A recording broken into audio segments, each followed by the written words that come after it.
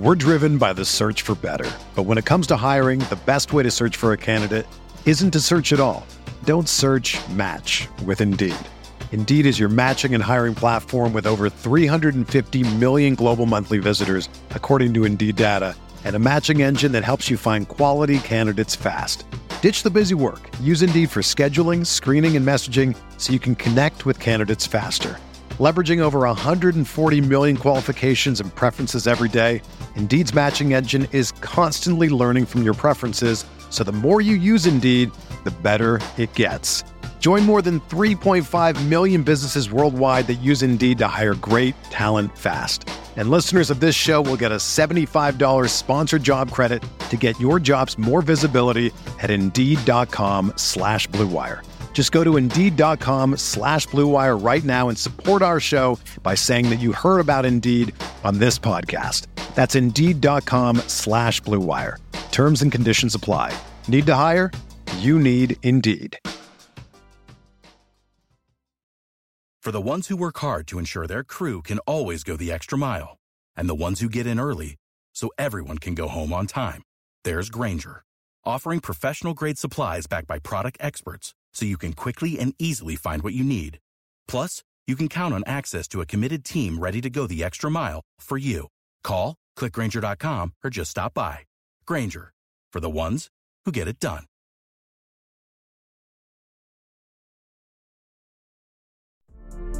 The baseball season is go, go, go. It's nonstop, relentless for every night, 6 straight months, and then hopefully another month in October.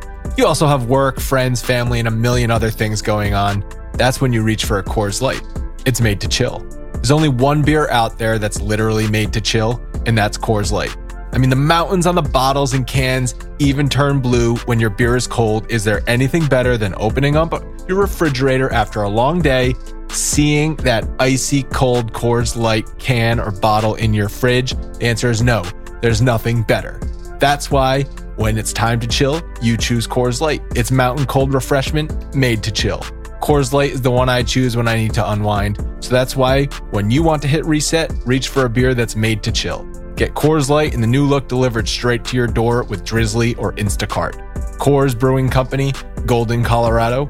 And as always, celebrate. We are breaking down all aspects of Yankee baseball. This is the Bronx Pinstripe Show with your hosts, Andrew Rotondi and Scott Reinen. Let's go.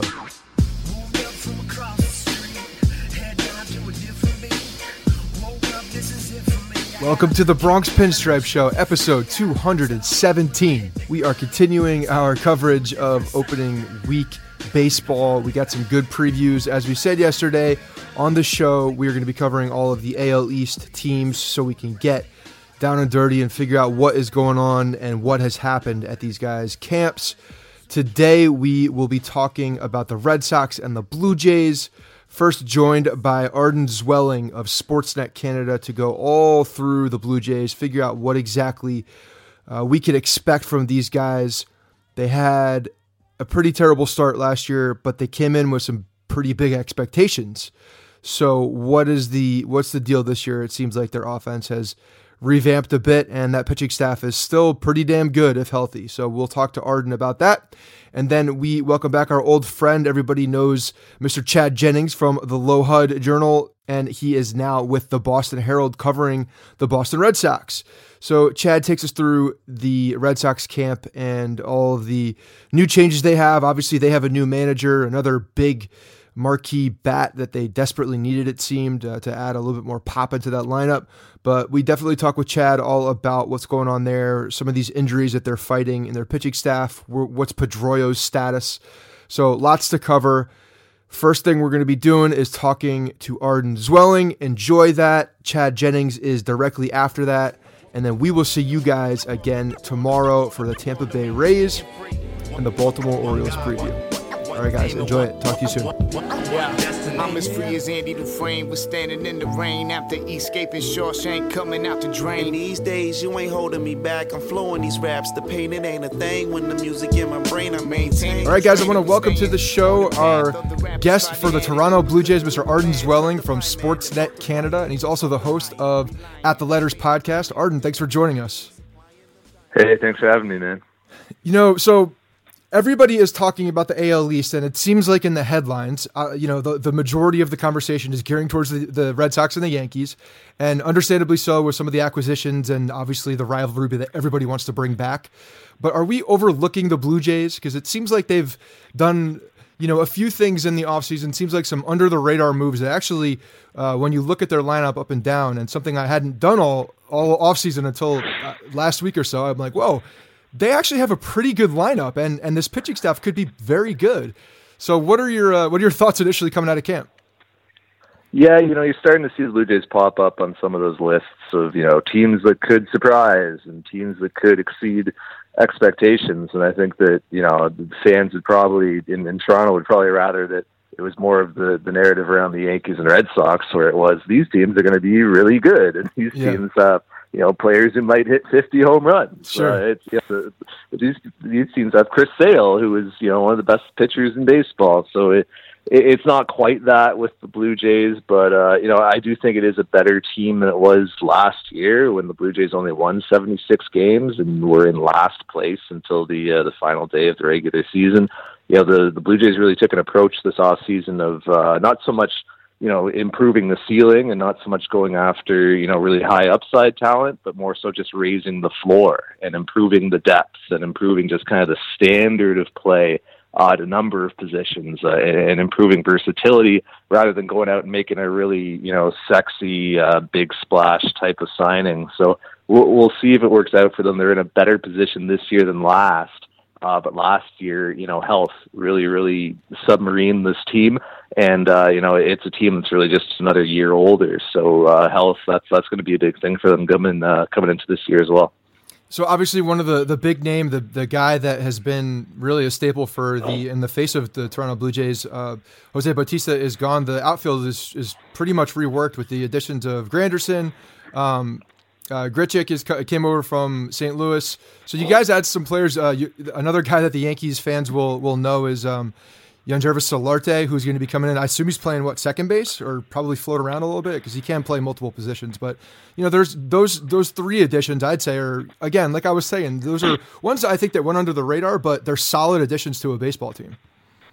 Yeah, Solarte is going to play all over the place. He might spell Josh Donaldson a bit at third base if Donaldson is having some more DH days. I think you'll see Solarte at second, sparingly at short, but Troy Tulowitzki isn't ready to go to begin the season, so the Blue Jays are going to need a solution there.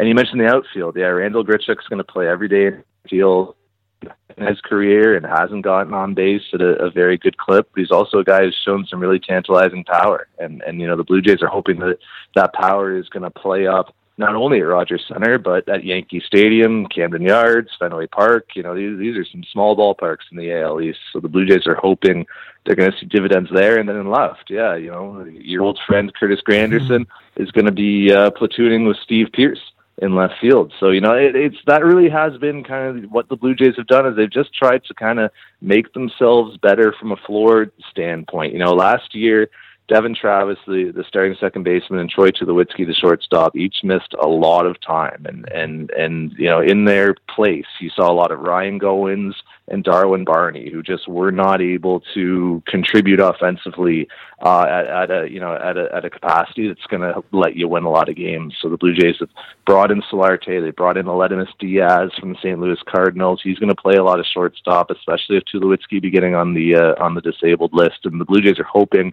that they're just going to be, those names are going to bring more offense than the names that the Blue Jays had last season. I mean, we'll see if it works. Everybody is being very cautious with this team right now, because this is a team that had pretty high expectations last season as well, and finished 10 games below 500. So, the Blue Jays really need to go out and prove something in April, especially. Last season, this is a team that started 1-9, put themselves in a massive hole out of the gates that they spent the entire year trying to dig themselves out of, and they never really got back to 500. So this is a team that has a lot to prove in April, I think. I think Ryan Goins had his, it seemed like every time he was playing the Yankees, he was hitting a home run, though. I mean, this kid was playing ridiculous with the Yankees. Against the Yankees, he was constantly getting a big hit. I'm like, why is this happening right now? Why is Ryan Goins the one that's beating us? That was driving. It wasn't happening against anyone else. I'll tell you that. So you're talking about Tulowitzki's still hurt. I mean, obviously this guy's been battling injuries for a while now. It seems to be the narrative of the second half of his career ever since Colorado. But what's his status? When do you guys expect him back? And what's that impact throughout? I mean, you said you're going to be plugging in some guys at short, but I mean, that's a big bat and a big guy to not have in the lineup. Yeah, it's really kind of a mysterious situation because Troy Tulowitzki came into spring training expecting to be ready for opening day. He had a really severe ankle injury last year. He just stepped on a foot at first base and ended up tearing some ligaments in his ankle and doing quite a bit of damage in there. And he got over that. But in the process of rehabbing that injury, he actually ended up aggravating some bone spurs that he had been playing through for much of his career. And, that's given him a lot of difficulty when it comes to running. It's causing him a lot of pain. So, Troy Tulowitzki came into camp thinking he's going to get over that quickly and he'll be ready for opening day. And here we are on, pretty close to opening day, and he's still not running yet. He's been through in all of spring training just taking BP, taking ground balls, but not running and not getting back up to full speed. And it really is kind of mysterious, when he's going to be back. I wouldn't be shocked if he started the year on the 60-day DL, to be honest with you, because the Blue Jays need 40-man roster spots. They've got some non-roster invitees who are going to make this team, and they need to open up a spot. And, that's just kind of the easy move to make. So we'll see with Troy Tulowitzki. We'll see when he might be, back at Rogers Center playing for the Blue Jays, but it's certainly not going to be at the beginning of the season. You're going to see Ledimus Diaz start at shortstop. You might see some Yanirvis Solarte. I think Danny Espinoza, another name you guys will be familiar with, is probably going to make this team as a utility infielder and play some shortstop as well. So the Blue Jays are really going to be kind of patching things over in that position. It seems like even with the foot injury that you're talking about, that even that transition back to shortstop for Tulowitzki might be a challenge. It sounds like he's hitting. You said he's taking BP and stuff. Maybe he's coming back at some point, and it might not be a bad move for him, honestly, for his career at this point to go into that DH spot. Yeah, the Blue Jays just don't have that spot open. Right. Kendrys Morales is on this team, and he's not a guy that you want to see a lot of in the field. So if you want to get him in the lineup, it has to be a DH. There's also Justin Smoke, who's a first baseman / designated hitter, and he had a great season in 2017, but he really wore down in the latter half of it. It's because he was playing so much, and he was on his feet a lot in the field on that Rogers Center turf every day. So I think the Blue Jays would like to see him get more DH at bats. Josh Donaldson's going to need DH at bats. He's been banged up this spring, and you're not going to want to push him too much on turf. Devin Travis, another player with a long history of injury concerns. Curtis Granderson's in his mid to late 30s. He's going to need DH at bats. I mean, there's just so many first base DH types on this team. It's hard to get them all in. All right, so let's talk about the pitching staff. The pitching staff, I think, is one of the stronger elements of the Blue Jays. Marcus Stroman, who's a New York guy, that's the one guy I want to see on the Yankees at some point. If I'm being honest with you, but Marcus Stroman looks like he's good to go. Aaron Sanchez, and then you have Hap, who's going to be taking the ball on opening day. So how does the rotation pan out for you guys? You guys have to have some confidence going into the season with these guys. That's the upside on this team is the rotation. And, if all five guys in that rotation, Stroman, Sanchez, J. Happ, Marco Estrada, and Jaime Garcia, if they are all healthy throughout the year and pitching to their potential, this could be one of the better rotations in the American League. The issue with the Blue Jays is there just isn't great depth behind those five. The number 6 right now would probably be Joe Biagini, who's a guy he's been a reliever at times, he's been a starter at times, and it's been a bit of a struggle for him pitching as a starter. He's been pretty inconsistent. And then beyond him, you're looking at some kind of minor league free agent types. Nick Tepesh, Deck McGuire. There's some prospects on the way. Ryan Barucki is one name, a left-hander who the Blue Jays are excited about, but he's not exactly a finished product. Another one, Thomas Pannone, a prospect the Blue Jays were excited about, tested positive for performance-enhancing substance this spring. He's going to miss the first 80 games of the year. So the depth is definitely an issue with the starters. But the Blue Jays are hoping that the 5 that are in their rotation to begin the season are all going to be consistent and performing and healthy. And if they are, it can be a really good rotation. There's just, a lot of questions to be answered. Marcus Stroman battled some shoulder inflammation during the spring. The Blue Jays aren't overly concerned about it, but he certainly needs to, prove he can go out and handle the workload he has over the last couple of years when he's put up 200-plus innings each season. Aaron Sanchez missed almost all of 2017 with blister issues, and he had that great 2016 season where he led the American League in ERA. But he has to prove that, he can hold up and that these blister issues aren't going to come back. And he's going to be able to start every 5 days. Marco Estrada had some pretty significant struggles last season. He's going to try to get through them. And then Jay Happ is just the constant. And that's probably why he's starting on opening day, is because he's been so consistent for the Blue Jays and so quietly good. So we'll see how it goes. That's kind of the theme of this Blue Jay season is, we'll see. There's a lot to prove here, and we're excited to find out just what's going to happen. When you hear about the blister issues and the ongoing issues, like Rich Hill was another one of those guys who when he was looking for a contract, like that was the thing that kept coming up, is these blister issues. It's amazing to me how these guys could pitch an entire, go through their entire life, get to the pros, and then have these constant issues. What are they doing to try to help that? How do you try to get past that from like a training staff perspective? Well, with Sanchez, it's something he actually dealt with in 2016 when he was really good, and he was just able to get through it. And then in 2017, it was just a constant issue for him. I mean, he had maybe 3 or 4 times where he tried to come back and then tried to start over and had setbacks. And the Blue Jays actually, had a bit of trial and error last year when it comes to treating this. They tried rest at times. They tried some other treatments. They actually had a quarter of his fingernail removed, just lengthwise to try and take some pressure off of an area that was affecting him, and that procedure actually ended up backfiring in a way, and it ended up costing Aaron Sanchez a lot more time. And then when in his final comeback at the end of the year, he was kind of pitching a bit differently because of all the work he'd had done on the finger, and ended up aggravating a pulley tendon in a different finger. So it was just a mess last year with that thing. And Aaron Sanchez is really confident that he's beyond it. When he talks to us after his spring starts now, I mean, he's not, hiding his hand in a hoodie or anything like that. I mean, it's not even as he was, it's not something that we even talk about now. So, he's really hopeful about that. But, generally pitchers who have battled blisters in the past, you mentioned Rich Hill, generally this is something that recurs. It's generally something that comes back. So I'm sure Aaron Sanchez is prepared for that possibility and has an idea of how he might handle that if it does crop up again.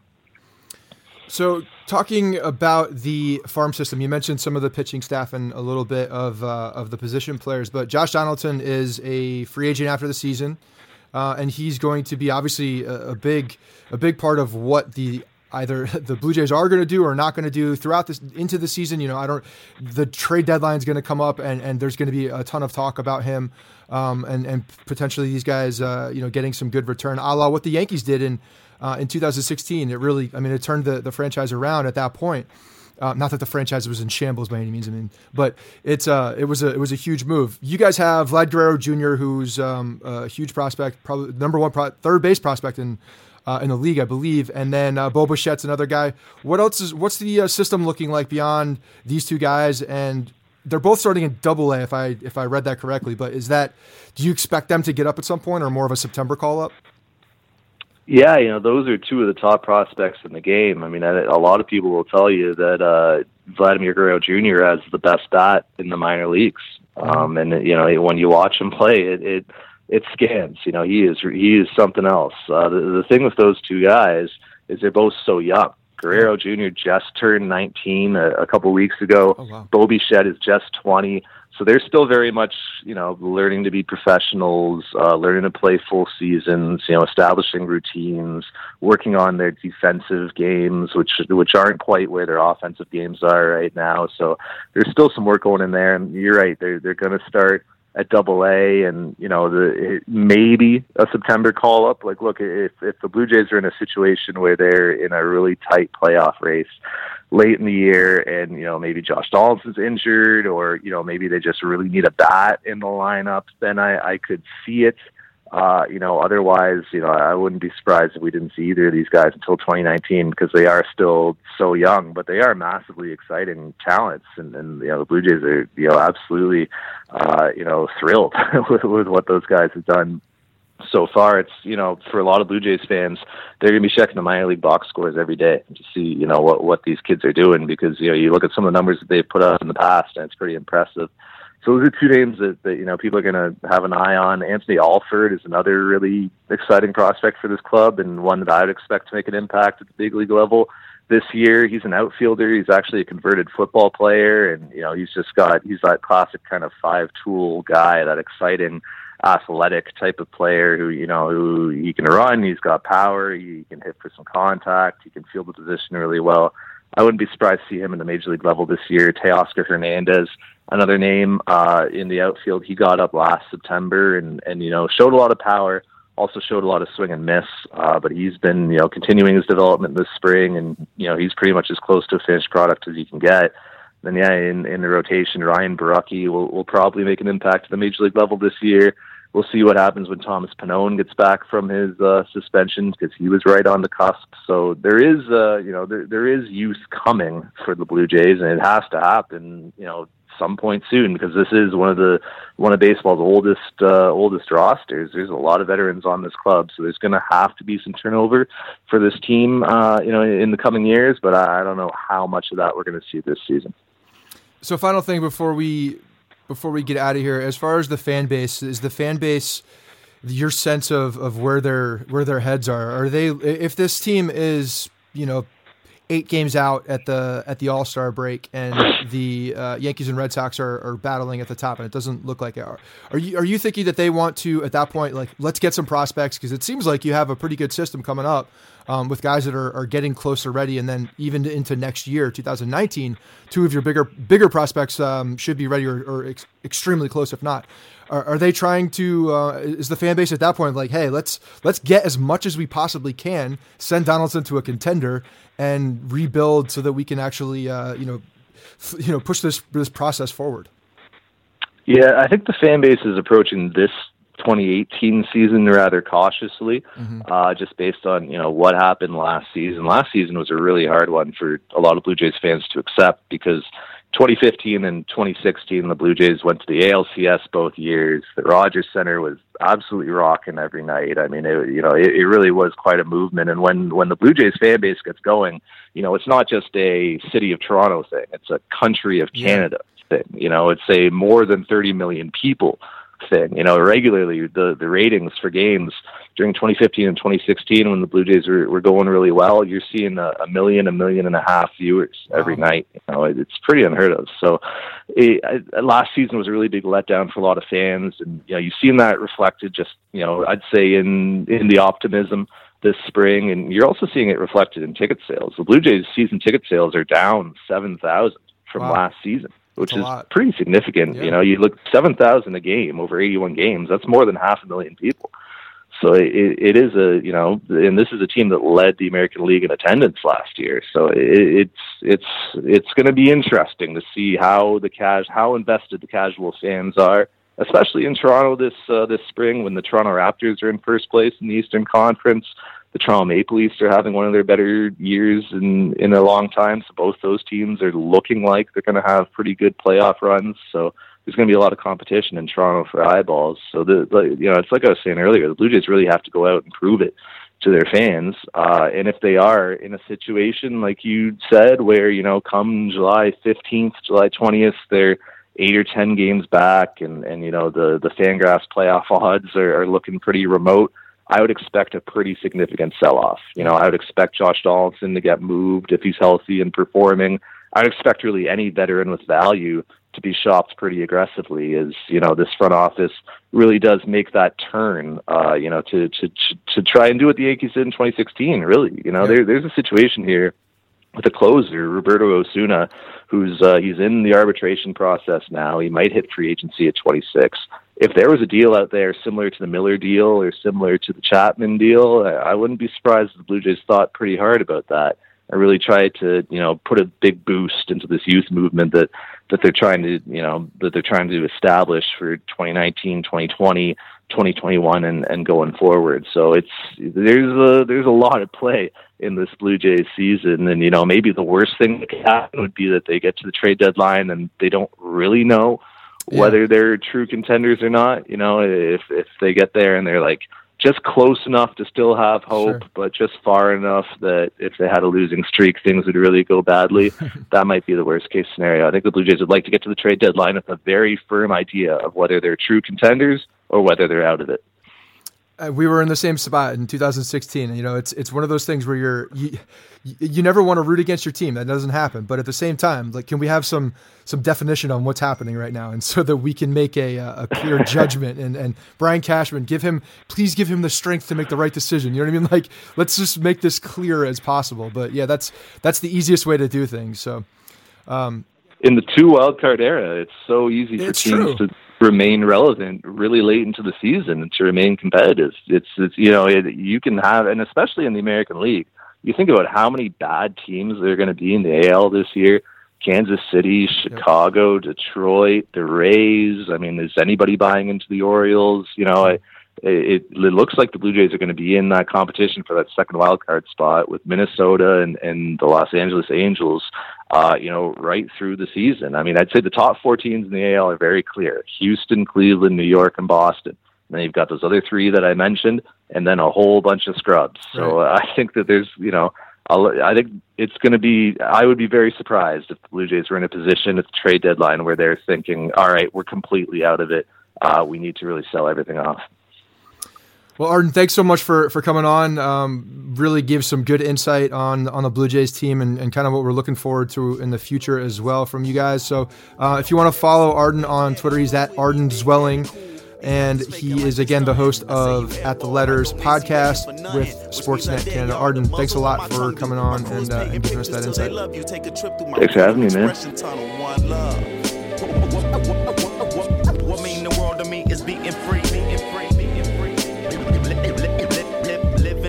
Joining us on the podcast now is Chad Jennings. He writes for the Boston Herald. He used to write for the Good Guys. Now he's up there in Boston. Chad, how's it going? Oh, it's going all right. How was your first year covering the Red Sox? Year 1 was all right. It was,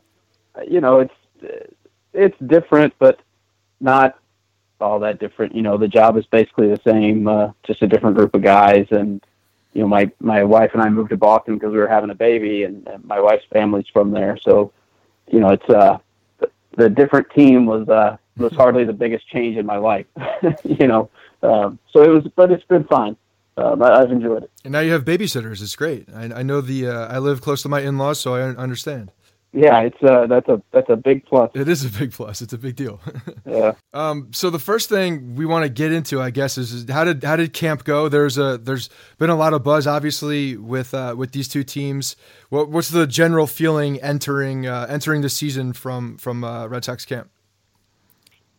Well, it's look, they're good. I don't know.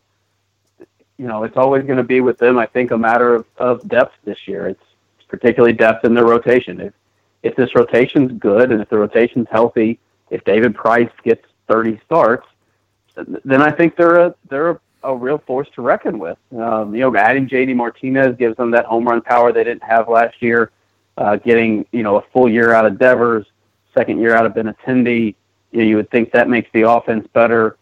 Bringing in Eduardo Nunez, the former Yankees infielder, he's going to open the year at second base while Pedroia is hurt. But then, once you get into May, he should be kind of an everyday type guy who's kind of playing all over the infield. And I think their hope is that protects them a little bit more than what they had last season. Last year when Pablo Sandoval once again couldn't do it, they went through most of the year with just a revolving door at third base that was real trouble for them. And Pedroia was trying to play hurt. Xander Bogaerts had little nagging injuries throughout the year, but they didn't really have a go-to guy who could sub in for them. I think that's what they're hoping Nunez can be throughout the year, because the depth was an issue for them, and the rotation will be sort of the same way. It's Sale, Price, Pomeranz, Porcello. That's a pretty good 1 through 4.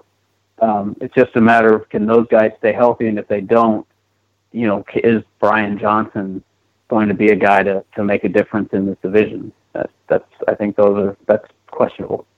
Yeah, we were actually in Tampa at that Red Sox-Yankees game, saw Brian Johnson pitch, and he shut the Yankees down. And those were a lot of the Yankees starters. So that was actually pretty impressive out of Johnson. But like you said, I believe he's a journeyman. So what are the hopes for him and for that rotation in general, with Sale coming off a Cy Young type season, and Porcello kind of had the Cy Young season, and then I think he led the league in losses the following year. So even though on paper it might look really good, there's still a lot of question marks, I feel. Yeah, for sure. I mean, look, Sale, I think for 4 years in a row, I've picked Chris Sale to win the Cy Young Award. I think Sale's excellent. I think he's about as good as it gets in the league. So obviously he is what he is. Price, it's a matter of health. But then it's like you say, I mean, I don't know what to make of Rick Porcello. I asked guys who covered the team in 2016, and they said that Cy Young year was legit. That, I mean, he was as consistent as you could get. And then last year, it was bizarre. I mean, he gave up so many home runs, and particularly from a guy who is meant to be kind of a two-seam guy down in the zone. He just seemed to be up all the time and getting hit hard, and it seemed like he was trying to work up. This year, the Red Sox brought Derek Lowe into camp to kind of have a sinker ball mentality guy to work directly with Porcello. I mean, every early bullpen, every early sim game, everything Porcello did, Lowe was right there with him, talking him through that sort of, it's okay to work down, two seams down. And I think that's what they're trying to get him back to. Yeah, another one that's interesting is Drew Pomeranz. I mean, you forget that this guy came into the league pretty highly touted, had some decent years, but just hasn't been consistent. He was really good last year. He's going to open the year on the disabled list with this little forearm thing, but I think he'll miss one start, maybe two. And then, it's how quickly can Eduardo Rodriguez come back from his knee injury. Brian Johnson, I mean, he's a first-round pick out of Florida who had a lot of injury issues. I mean, he's not a bad pitcher. He's just been slowed by a lot of stuff. We've all seen guys who that's just kind of happened to him, where the door's never quite open, and then he's maybe hurt at the wrong time. Look, he's not a number 1-2 type guy, but I think he might be, better than sort of that journeyman idea. I think he could be a legit big league starter, but if Eduardo Rodriguez comes back, or Stephen Wright comes back from the suspension, or Pomeranz gets healthy pretty quickly, he may be more of a relief guy, and they may not need him in the rotation. It seems like the back of it does have a lot of question marks, in the sense that you're waiting for some of these injuries to rebound. I mean, Eduardo Rodriguez is another one of those guys. If he's healthy and he's actually contributing to the team, I mean, he's got top of the rotation type of stuff. I mean, that was a big acquisition when they got him at the time. But I guess the injury is obviously the big reason why he's down. Is this something that's gonna? How long is this injury? Do they think is going to last? I mean, are they having an expected time for him to get back? Well, he had knee surgery in October. He had an issue for a few years. He kept having basically a dislocation of his knee. And that happened to him last year in Baltimore. He stumbled in the bullpen, and he had a subluxation in his knee. So that's what he's working his way back from. The idea initially was late April, early May, but this spring he kind of came along a lot quicker than they expected. I mean, he threw 3 innings just the other day, so I think they're expecting him back mid-April. About the same timetable as Pomeranz, which will be about the same time that Stephen Wright comes back from his suspension, and it's going to be a lot of sort of that kind of starter being dumped into the rotation all at once. It's kind of they're suddenly going to have their pick of these guys who they're not entirely sure what to make of them. Eddie Rodriguez that's probably the most intriguing one of the bunch. I mean, he's still very young, and before he had the knee issue last year, his ERA was, I think, right at 3. He was pitching really well. Yeah. And then he got hurt and kind of wasn't quite the same in the second half. But But he could be an interesting guy who could be, I think, kind of a difference maker, particularly if you're looking at the back end.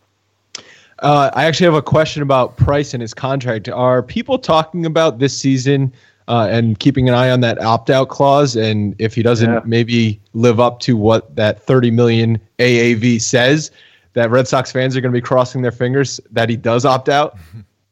Yeah, those opt-outs are always so bizarre. I mean, yeah, I think that if he pitches well and has like a really dominant year that, makes you feel like, Price is back and he is what they thought he was going to be, then yeah, he may opt out and go test the market. Now, you also wonder how much of this offseason maybe gives him pause.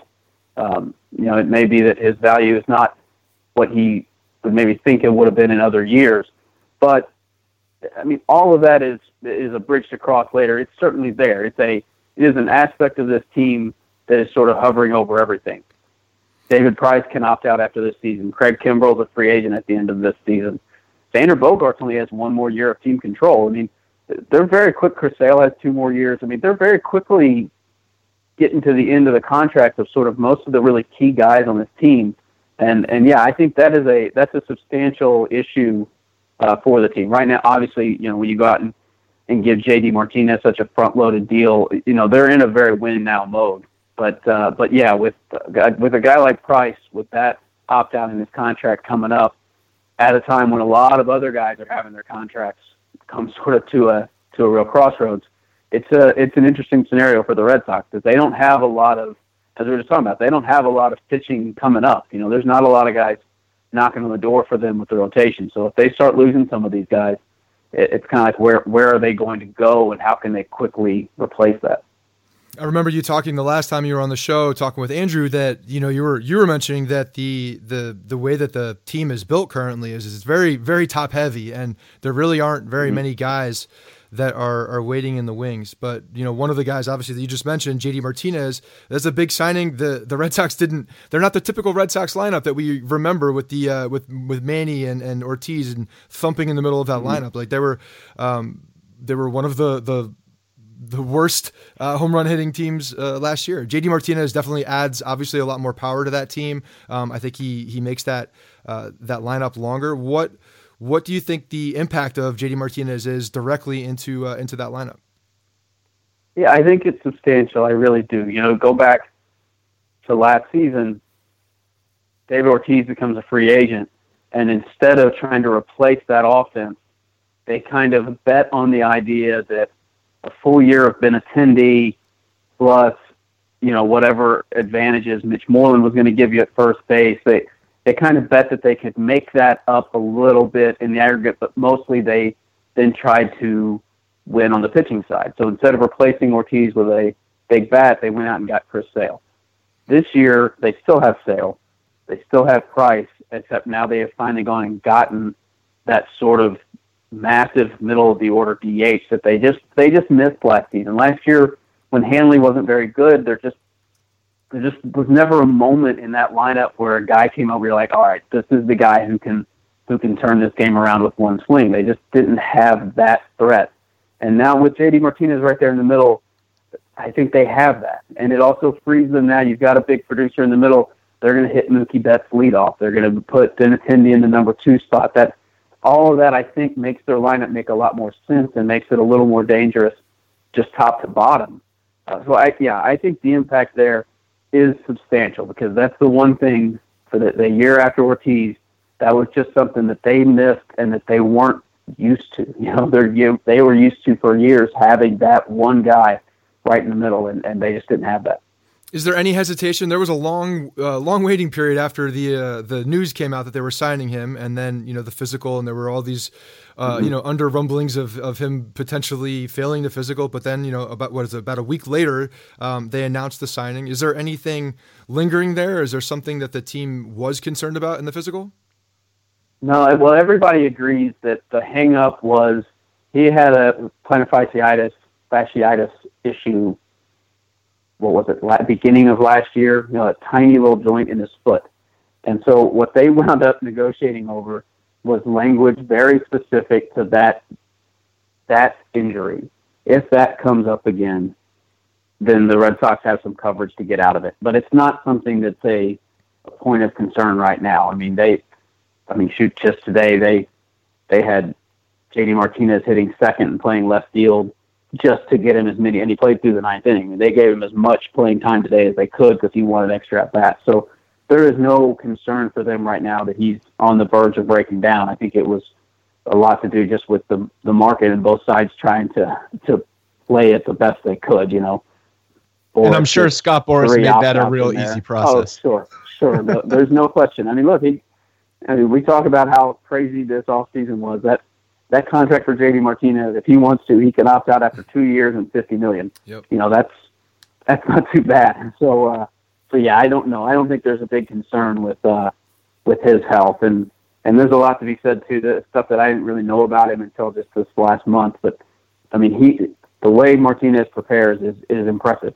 So I think there's a lot to be said for just a guy who comes in and really goes about his business and studies and studies and studies. You know, I mean, he's looking at scouting stuff constantly. I mean, really more than I think anyone I've ever seen. And so, you know, that's, you know, you wonder how much does that have an impact too, just kind of around the clubhouse and on the team. One of the funnier things that I think happened this offseason was Yankees, and Cashman says, no, the Red Sox are still the favorite. They won the AL East last year. And then you get Dombrowski and guys from the Red Sox saying, well, the Yankees added Stanton, they're the favorites. It's like neither wants to call themselves the favorites. How do you think these two teams match up? Who do you think the favorite is? And do you see any of the other teams in the division sneaking in there? Well, to answer the last part first, no. I mean, it's hard to be high in my mind on any of the other teams. I've heard some people, you know, maybe high on. We'll talk about the Blue Jays, try to talk about the Orioles, but I just don't see it. I mean, even the Orioles after getting Cobb, it still doesn't jump out to me as a team that's really in this. So no, I think it's a 2-team race. And as for a favorite, I mean, they both have the things that are good, you know. I mean, really, if the Red Sox rotation stays healthy, I might choose them as the favorites here, just because. I mean, that sale price combo at the top, man. I mean, that's really good. But then you look at what the Yankees have done very quietly is built a really good rotation. I mean, I think Sonny Gray is really great, and Tanaka is going to be better than he was, I think, for long stretches last season. Severino is finally the Severino that everybody was waiting for years. I mean, that's a really good rotation too. It's really hard for me to say that.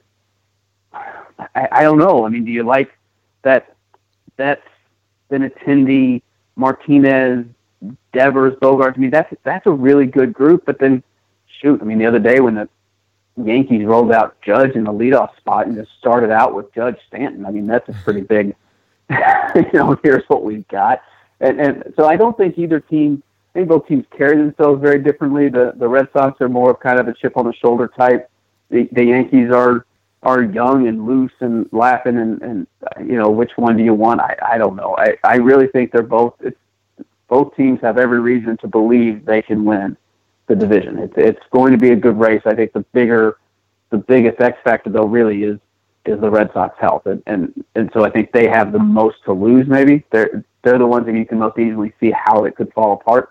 You know, the Yankees start running into trouble. You know, I think they have pieces that they can start moving up and down and moving into different spots to fill in those holes. You got both teams now looking at a new manager, a new skipper on both sides. Alex Cora comes over to the Red Sox, takes over for John Farrell. How are the guys relating to Cora? I think I've heard so many different things about him and the way he manages and how he works with his players. So I'm curious to see the inside look on that. And then just talking quickly about Farrell, you know, the different changes and what was actually the final breaking point with him. Yeah, I think I don't know that there was a final breaking point with Farrell, although I wonder if, you know, maybe it was everything that happened with Price last year when you could just tell the team was wound tight.